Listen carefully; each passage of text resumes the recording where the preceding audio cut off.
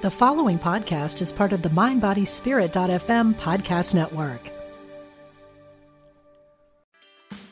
Meditation doesn't have to be a solo practice. Meditation is more fun with friends. Looking for a way to drop in and hang out at the same time? Join us online at Omega Institute for a meditation party with self-proclaimed meditation nerds Dan Harris, host of the 10% Happier podcast, Sebene Selassie, and Jeff Warren. This 3-day retreat will stream live from Omega's Hudson Valley campus May 17th to 19th. Don't miss the party. Reserve your spot at eomega.org/party today.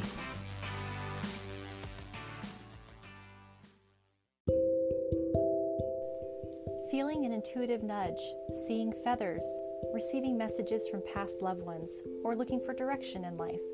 We've all been communicated to by spirit guides, angels, and other members of our soul teams from the other side.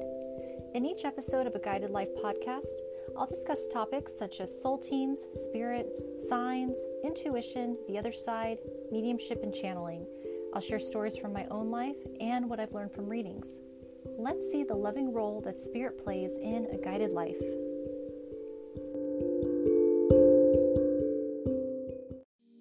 We talk to the animals, and we know you can too.